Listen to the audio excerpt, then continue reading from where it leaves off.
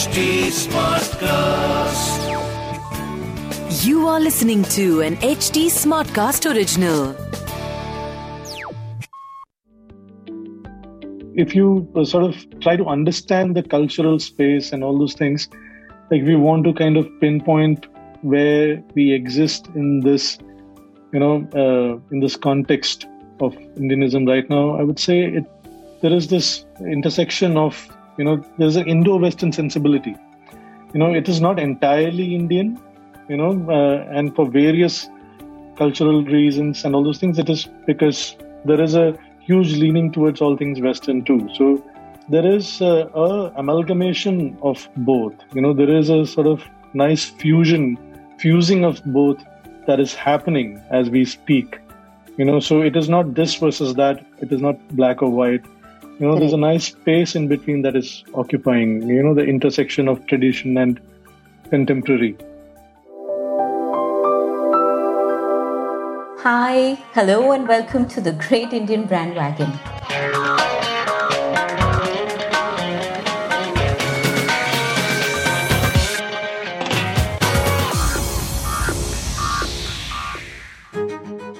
There was a time when anything foreign was considered cool.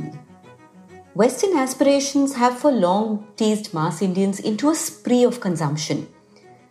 Waiting enthusiastically for cousins returning from abroad, taking in that foreign-infused air from their bags and being excited beyond means by the chocolates, perfume, shoes and all the inane stuff they bought from their dollar stores there. Times are a-changing.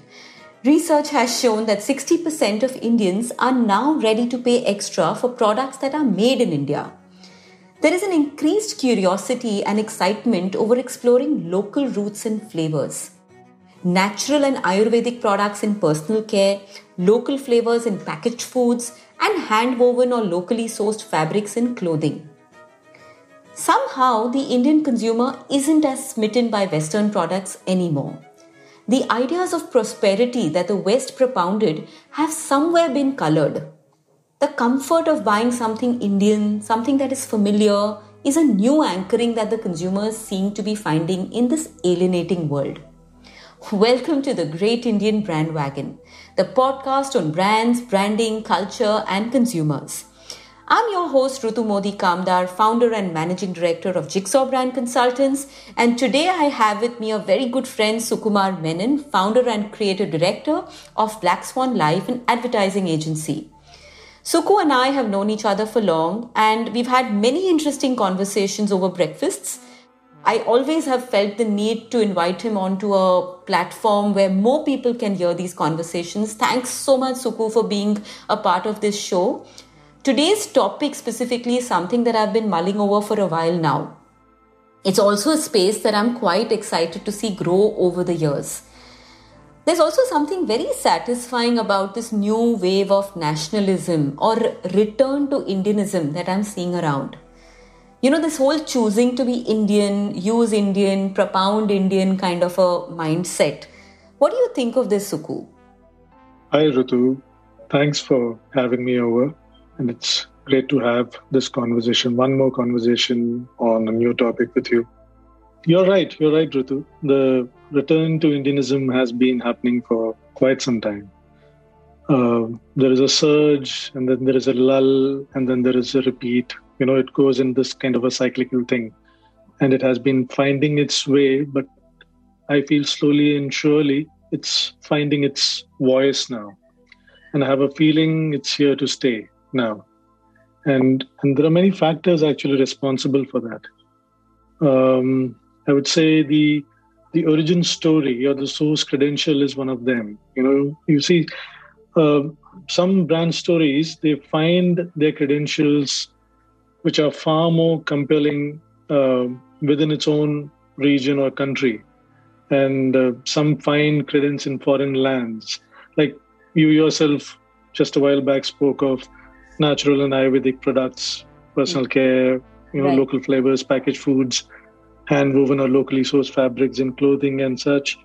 Now, all these things have sort of an advantage of being in the regional, local space. And if done right and when done right, the brands that are locally grown have a unfair advantage. And the operative sentence is when done right, right? So people are discerning, but if you get your story right, you're authentic in the way you're expressing the story, then there are takers to that. So there is a origin story advantage which homegrown brands have over brands which are coming from international shores.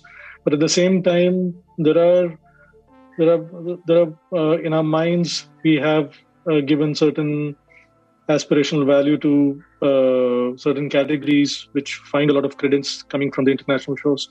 So a lot of it depends on how compelling your origin story is. Having said that, the other aspect, if you look at a little deeper into the thing, there is an inherent need to fill the want gaps that we have. And these gaps used to be far wider in earlier times, and what happens when you have the, wider want gaps is that the craving to fill the gap is even more, and therefore there is this thing which you spoke of, waiting for cousins who are coming from abroad, and, any and all thing Western, you're kind of leaning towards, wanting to. So there's a craving for that because you're not getting it readily in your space. Correct. So that's one thing which doesn't exist anymore with today's, what I call the one-click buy today, deliver yesterday generation. And in that space, when that happens, so when there is a sort of ready availability of things at your fingertips, what comes into play is choice. Right. And with ready availability of most things global, there is choice aplenty. There's a problem of plenty for the new Indian consumer. Right. And what choice essentially does is that it reduces craving. Craving of things which otherwise were superficial in its westernization, and it kind of opens the door for this new kind of Indianism, which again, like I said before, when done right, has the opportunity to play on a certain equal footing. And again, there was a time when we were kind of not sure of how we would compete with the, brands from abroad and all those things. But I don't think that exists now. Now it's kind of, because those choices are there, you're in the whole mix of things, and you want to take it on a sort of equal footing. The thing is, it's not all hunky-dory also. It's like there will be 10 things, and out of which 3 will find some sync with people at large. Right. So because the consumer having that choice, this new Indianism is finding a certain voice. It's you. So you think it's a generational thing, in the sense that it's a generation which hasn't necessarily grown up in the craving space. So there's a generation which is pretty much, the pre-millennial generation has grown up craving for things that are Western, whereas the millennial generation has probably seen, with the markets opening up and with a lot of things readily available, which is what you said, the one-click buy today, deliver yesterday generation. Is it something that you're seeing, this whole return to Indianism and this fact that there is choice and there is abundance, which is what is causing them to kind of look homewards? Because you have choice, you're willing to experiment. Right. And people are a little bit more, they want to understand the brand a little bit more, the audience of today. They want to know a little bit more about where it's coming from. It's not just the product, but the experience. Right. Right. So experience is very important. And experience is delivered through a certain story, and what is the story about? Where is it coming from? So a lot of indie brands are taking up, have grown like that, right? And there is a founder story attached to that. Correct.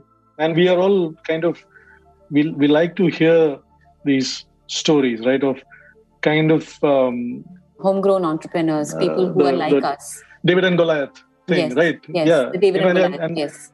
And there's a huge David. The millennials are in that space for various factors.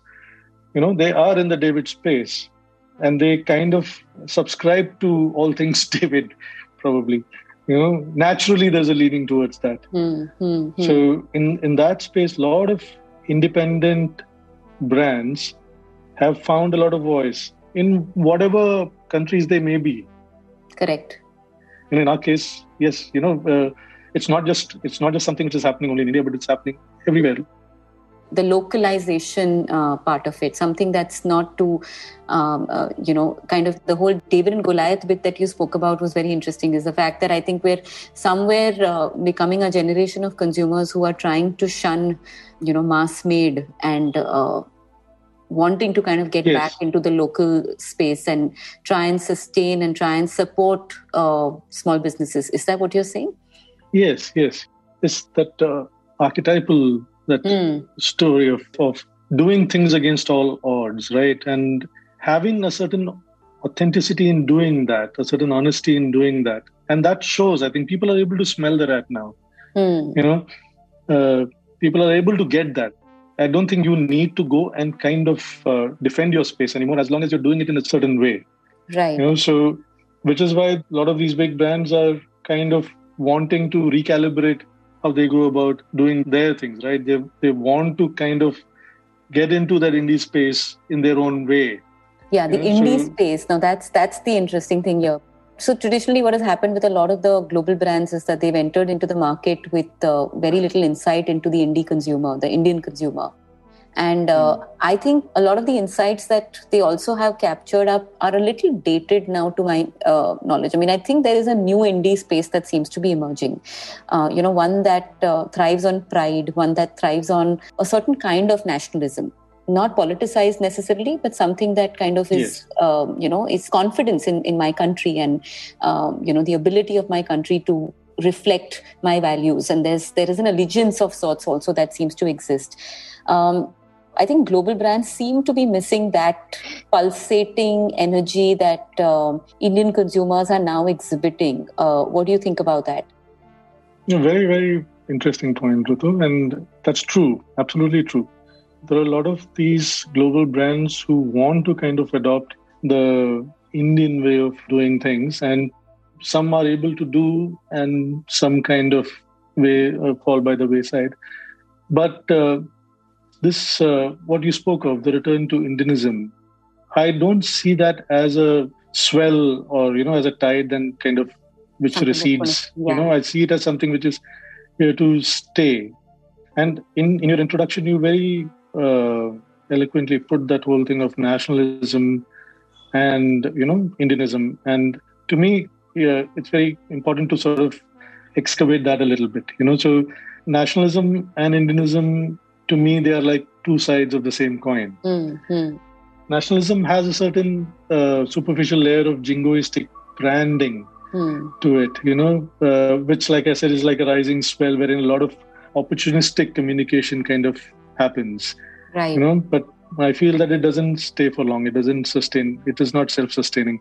Like, for example, all those new India's fill in the blank or India's new fill in the blank kind of stuff, So they're trying to kind of ride on a certain fervor. Right. But what I'm more interested in is the Indianism space. And it's not the in-your-face, be Indian, by Indian. Correct. It is so because we are so. It's not a put-on pretense, but an expression of we are comfortable in our collective skin kind of thing. A lot of brands are doing that very well in our local space, in our Indian space, like Paperboat and Forest Essentials, Social, Bira, and so many of them. Yes. Now, these are brands, I can only make an educated guess about how they went about doing things. But at my end, I can talk about the brand campaign that we did for, again, a very local Indian brand called Society Tea. And the campaign was called For the Tea Society called India. Now, the thing is, Society Tea is a regional brand, but a fairly large regional brand with a sizable market share. And now it has national aspirations. So in the context of this discussion, as in if I were to allude to this discussion, we tapped into the Indianism of chai. And then serendipity happened. We flipped society tea and it became tea society. India is a tea society. That's an irrefutable truth. That's a top of heap insight. And it's the way we went about showing that. All we did was showing people having tea across the length and breadth of India. At a very base level, it can turn out very, very cliched because you're just showing people having tea. But it existed in the nuances. It existed in understanding how people engage with a beverage which is a part of their everyday life. It's not a timeout. It's something which is part of whatever they do. A tailor going about his job has a cup of chai next to him, while he's engaging in his profession. So that's what we captured, and we got photo essays to capture that. And the way it was shown was, show this everyday engagement with this national beverage of ours, but capture it with the lens of a certain surrealism, magical surrealism. That's how it was captured. Now it's a reflection of how we are. It is not trying to make you something. Not trying to spoon feed, not trying to, be jingoistic about it, not chest thumping, none of that. No false patriotistic. No, exactly. And it could easily be that, right? And being a regional brand, it could do that. A much loved regional brand, so a complete newbie brand can't take a position like this, but a brand with a very sizable market share trying to go into, different parts of the country could say something like that. So all it did was it attached to an insight, a space which is easily understood by everyone.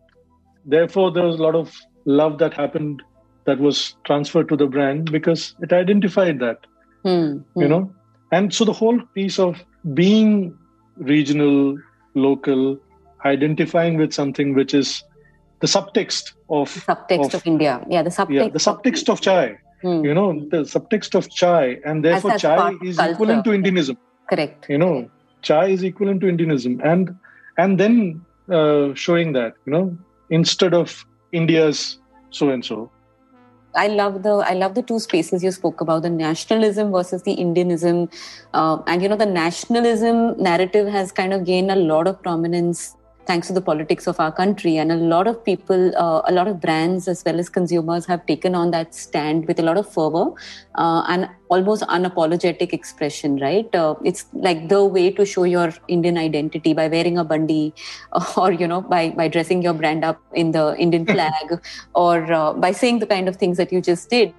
You could have very well kind of shown society tea as the brand or as the tea of India or the tea that made India or, kind of chest thumping it in that sense. But I think the beauty of this is the fact that, picking up the subtext of culture and then putting it out there so that people relate to it, right? And I think that's the part that brands essentially need to be able to do, because I think there's a shift. This entire conversation that I'm having with you is because somewhere I saw a shift. And I see that shift. Like, just for example, Rujuta Divekarization of health, for example. I mean, if you've seen the kind of content that she puts out, and I'm very, very fascinated by that whole narrative that she has on turning back to your roots. And the fervor with which a lot of the people who follow her believe in what she's trying to say, and the fact and the comfort that it gives people also. Yes. Right? It's a return to the Indian model. And I think this whole return to Indianism bit is something that's very, very exciting. I mean, there are a lot of brands, like you said, Bira is doing it in social, and, a lot of interesting brands, Bombay Shirt Company is doing it. And a lot of great brands are doing it in a fantastic way. And it's not about the Hathi Ghodas. It's not about chase that we've seen growing up. There's a new conversation that needs to be had. There's a new aesthetic that needs to be born out of this. And, that's the part that I'm kind of interested in, that, from here, how do we take this into a more evolved and a more nuanced conversation that brands should be able to take up about what is this whole Indianism conversation meant to be, How should this Indianism conversation kind of move from where it is today? And like you very rightly said, they're very niche brands that are doing it, right? It's not, Yes. not every Yes. brand is being able to kind of pick up that pulse. It's Yes. the smaller, it's the more local, it's the more homegrown kind of brands who are wanting to stay within a very niche set of people. They are the ones who are taking this up in a very big way, and they're speaking about it, and they're unapologetically Indian, but at the same time there is a certain kind of an evolved mindset that they speak about. But this isn't still going mainstream. It hasn't kind of moved to a mainstream space, So what do you think about that? Do you see almost like an opportunity that brands need to kind of take up over here? It's an evolution. There's an evolution in thinking that happens gradually, right? So right now we are finding a lot of takers, like you said, for a lot of indie brands, a lot of independent brands breaking out from the system, taking on the Goliaths and thriving. So when I said in the beginning that this emergent Indianism is here to stay, is predicated on that, on that space, that evolving space that we are having, that we are kind of experiencing right now. And I would call it an emergence, not a resurgence. Yeah, I like that. I like that. It's not a resurgence; it's an emergence. It's an emergence because this kind of new Indianism that you're talking to, there is no reference. We don't have a reference from the past. And like we discussed some time back, it lies in the subtext and the subtleties and nuances. And in those nuances, you have design, aesthetics, and all those things finding new expressions. Right. And like if you sort of try to understand the cultural space and all those things, like we want to kind of pinpoint where we exist in this, in this context of Indianism right now, I would say there is this intersection of, there's an Indo-Western sensibility. It is not entirely Indian, and for various cultural reasons and all those things, it is because there is a huge leaning towards all things Western too. So there is a amalgamation of both. There is a sort of nice fusing of both that is happening as we speak.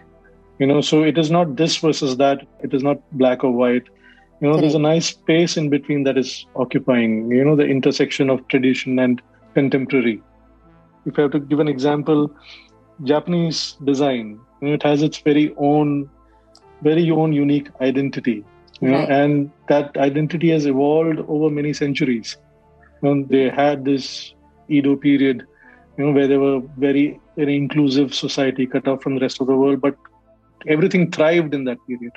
Arts, culture, and everything. So it's a sort of a resultant effect of all of that. It's a very inclusive space, but in its inclusive space, it created a language which is so distinct from the rest of the world.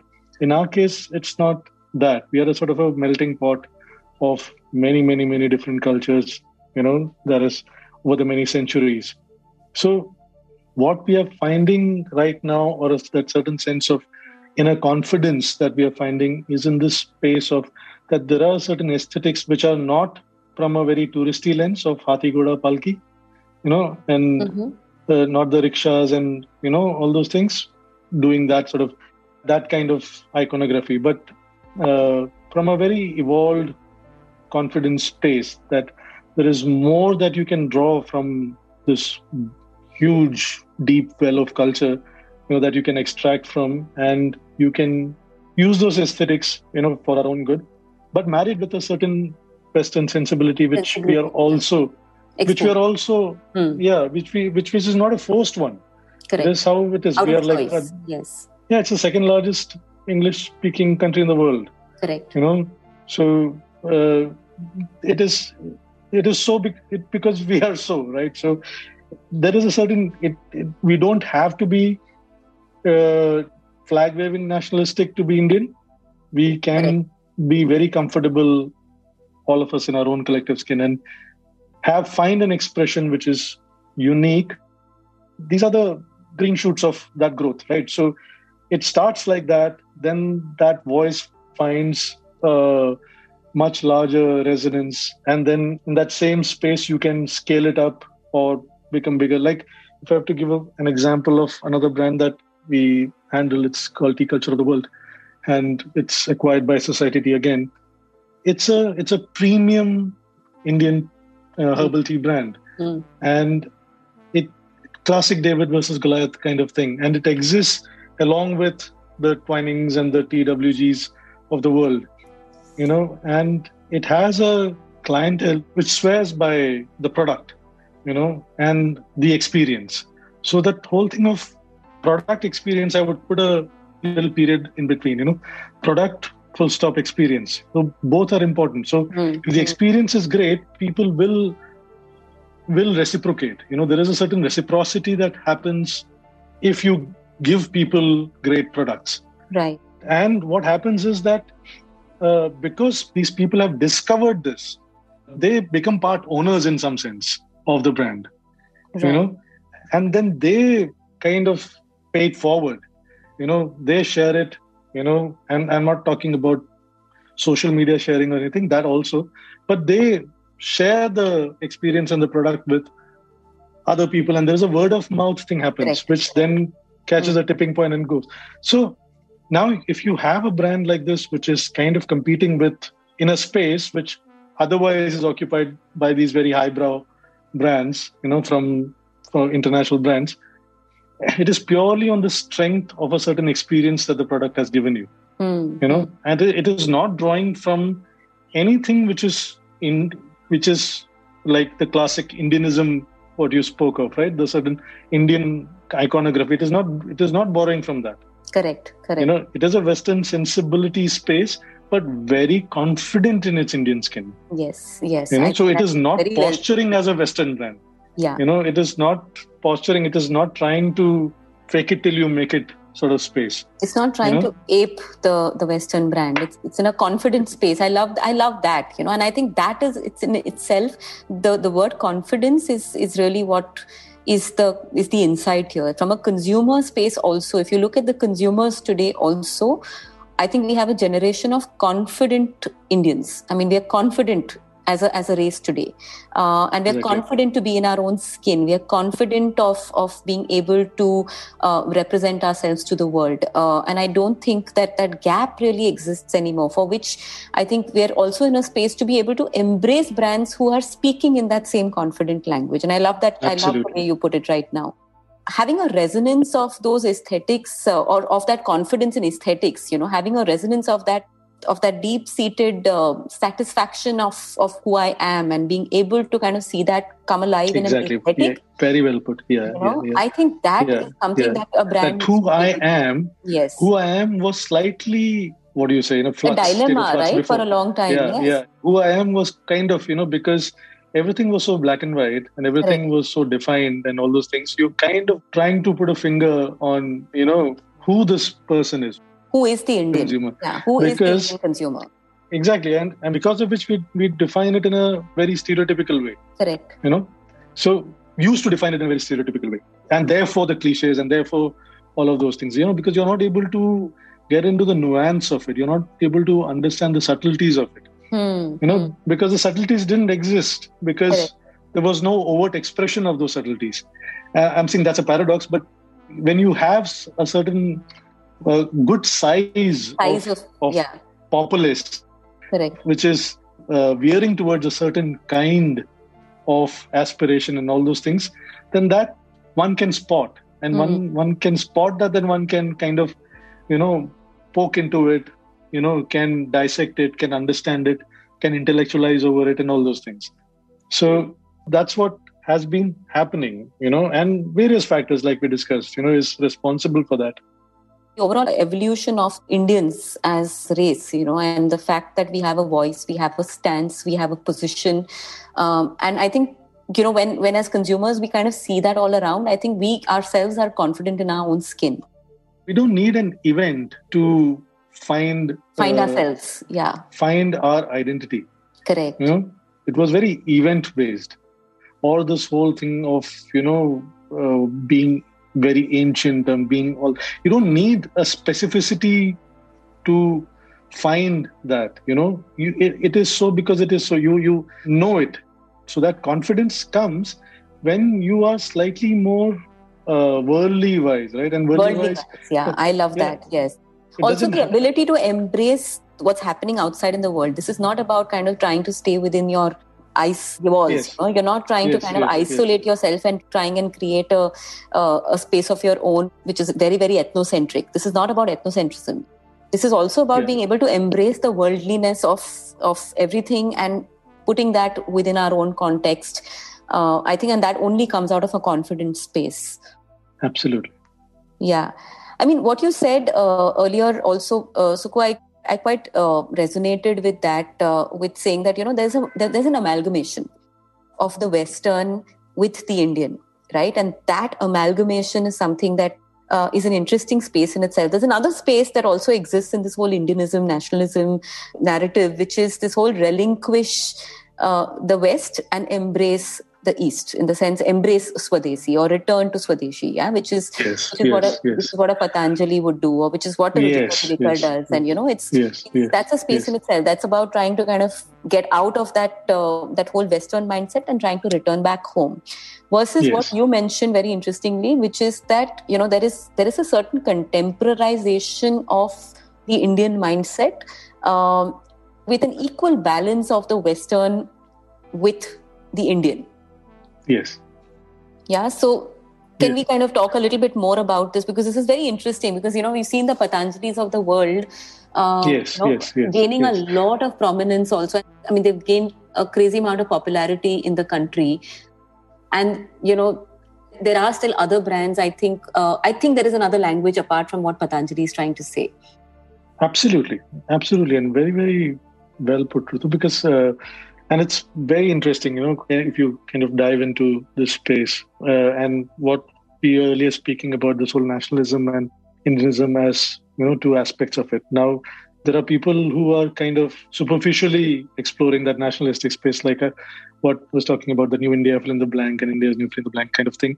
But there is an audience for both, so if you understand it right, and the example that you mentioned, Patanjali and all, there is an audience. There is a big, big audience for that.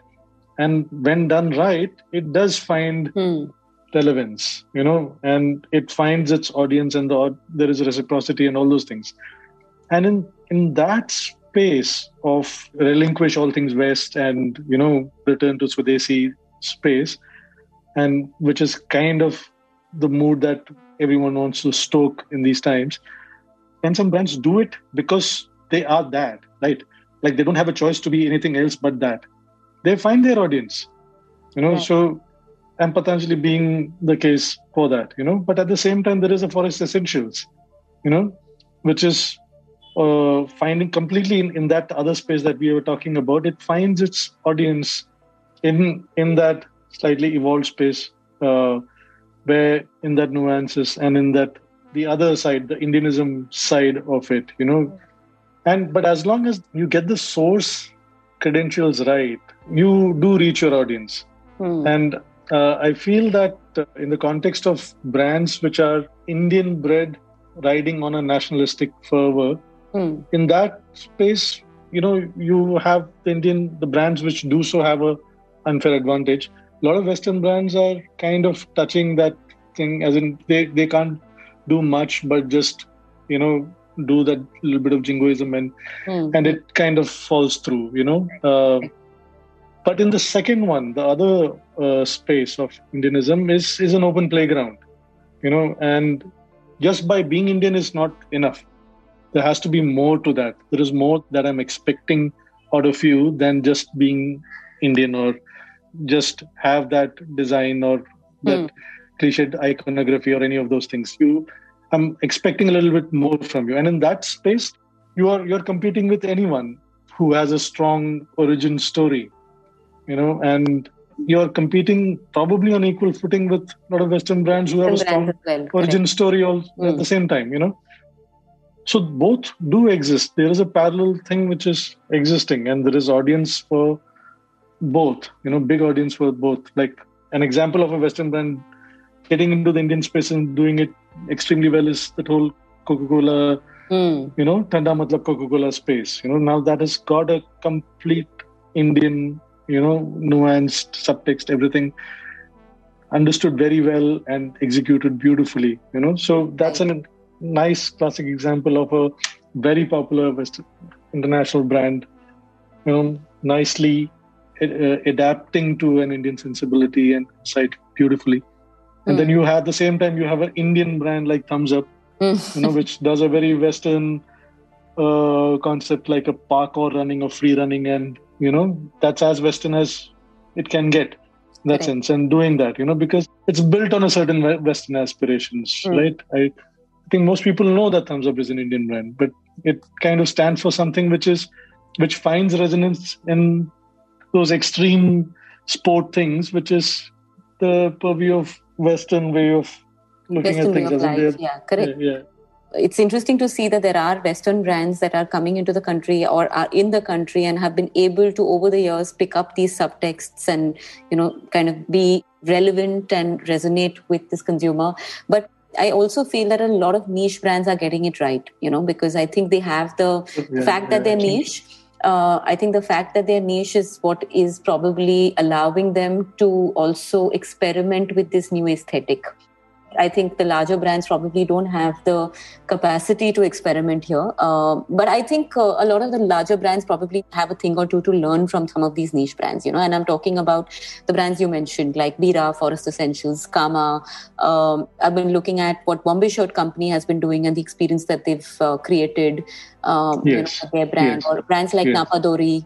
These are Obhane, and I think these are just fantastic brands which have created such a new evolving aesthetic which resonates so beautifully with this evolving globalized Indian consumer. And I also think it's about a typology that's a new typology of sorts, or a new archetype, if you were to say so, that kind of seems to be emerging. Someone like the new Indian is this worldly, consumer who's educated, who's traveled, who's probably, kind of been around the place, but still has a very strong confidence in being Indian and likes to wear his Indianism on his sleeve. And at the same time embraces everything Indian as naturally as he embraces everything Western. Yes, exactly. It's not not an either or. It's not an either or. Yeah. It's one foot is firmly planted in this space and the other is firmly planted in this space. And I think for many years, in fact, this particular either or was never really allowed. I think somewhere consumers were kind of confused of whether they want to be Swadeshi and whether they want to be Indian and nationalistic and patriotic, or whether they're Western, right? And I think a lot of the generations which, post, I would say, through the socialistic space, and for that matter, even in the last 30 years, post-liberalization and globalization, I think we as Indians kind of were almost confused about which stance to take, whether we need to take the stance of being Indian and patriotic, or whether we can allow ourselves to kind of go out into the world and explore. I think we've done our exploring and we've come back, and we are now capturing a new space of sorts, which I think is this new Indian consumer, which now I think the world needs to look at a little differently from what it did a couple of years back. Very well put. That's exactly the last thing that you said. You need to look at this new emergent Indian consumer with a different lens. You cannot apply the lens of before. Correct. Yeah. Super. Thanks, Suku. I have always struggled with my Indian identity. Never really sure if it was okay to be Indian at heart, but Western in my ways. Growing up, I almost felt like I was betraying my country if I chose to adopt a more Western way of life. Maybe there were many more like me out there who've grown up with this burden of patriotism, having seen it almost shoved down our throats through a deep conditioning over the years. But there is this new consumer that's rising out of the ashes today, one who's coming from a far more confident place than the ones before. What I picked from this very interesting conversation with Sukumar is that it isn't black or white really. You don't need to choose Western over Indian. Indianism today is about being able to embrace the world with a confidence in one's own skin. And this collective confidence is what's giving rise to a completely new space that a lot of niche brands are being able to pick on. Now, it's only time if the larger brands, if more marketers out there are able to capture this pulsating new energy that this new Indian consumer is talking about. If you like what we've discussed and you'd want to talk more, you can reach me on rutu@jigsawbrands.com. I'll be back with a fresh new episode next week on more of such interesting cultural and social conversations that are shaping the world of branding and marketing today. For feedback, please reach out to us at HT Smartcast on FB, Twitter and Instagram. And to listen to more such podcasts, log on to www.htsmartcast.com or सुनो नए नजरिए से.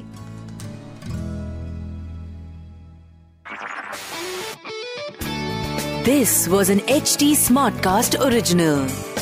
HT Smartcast.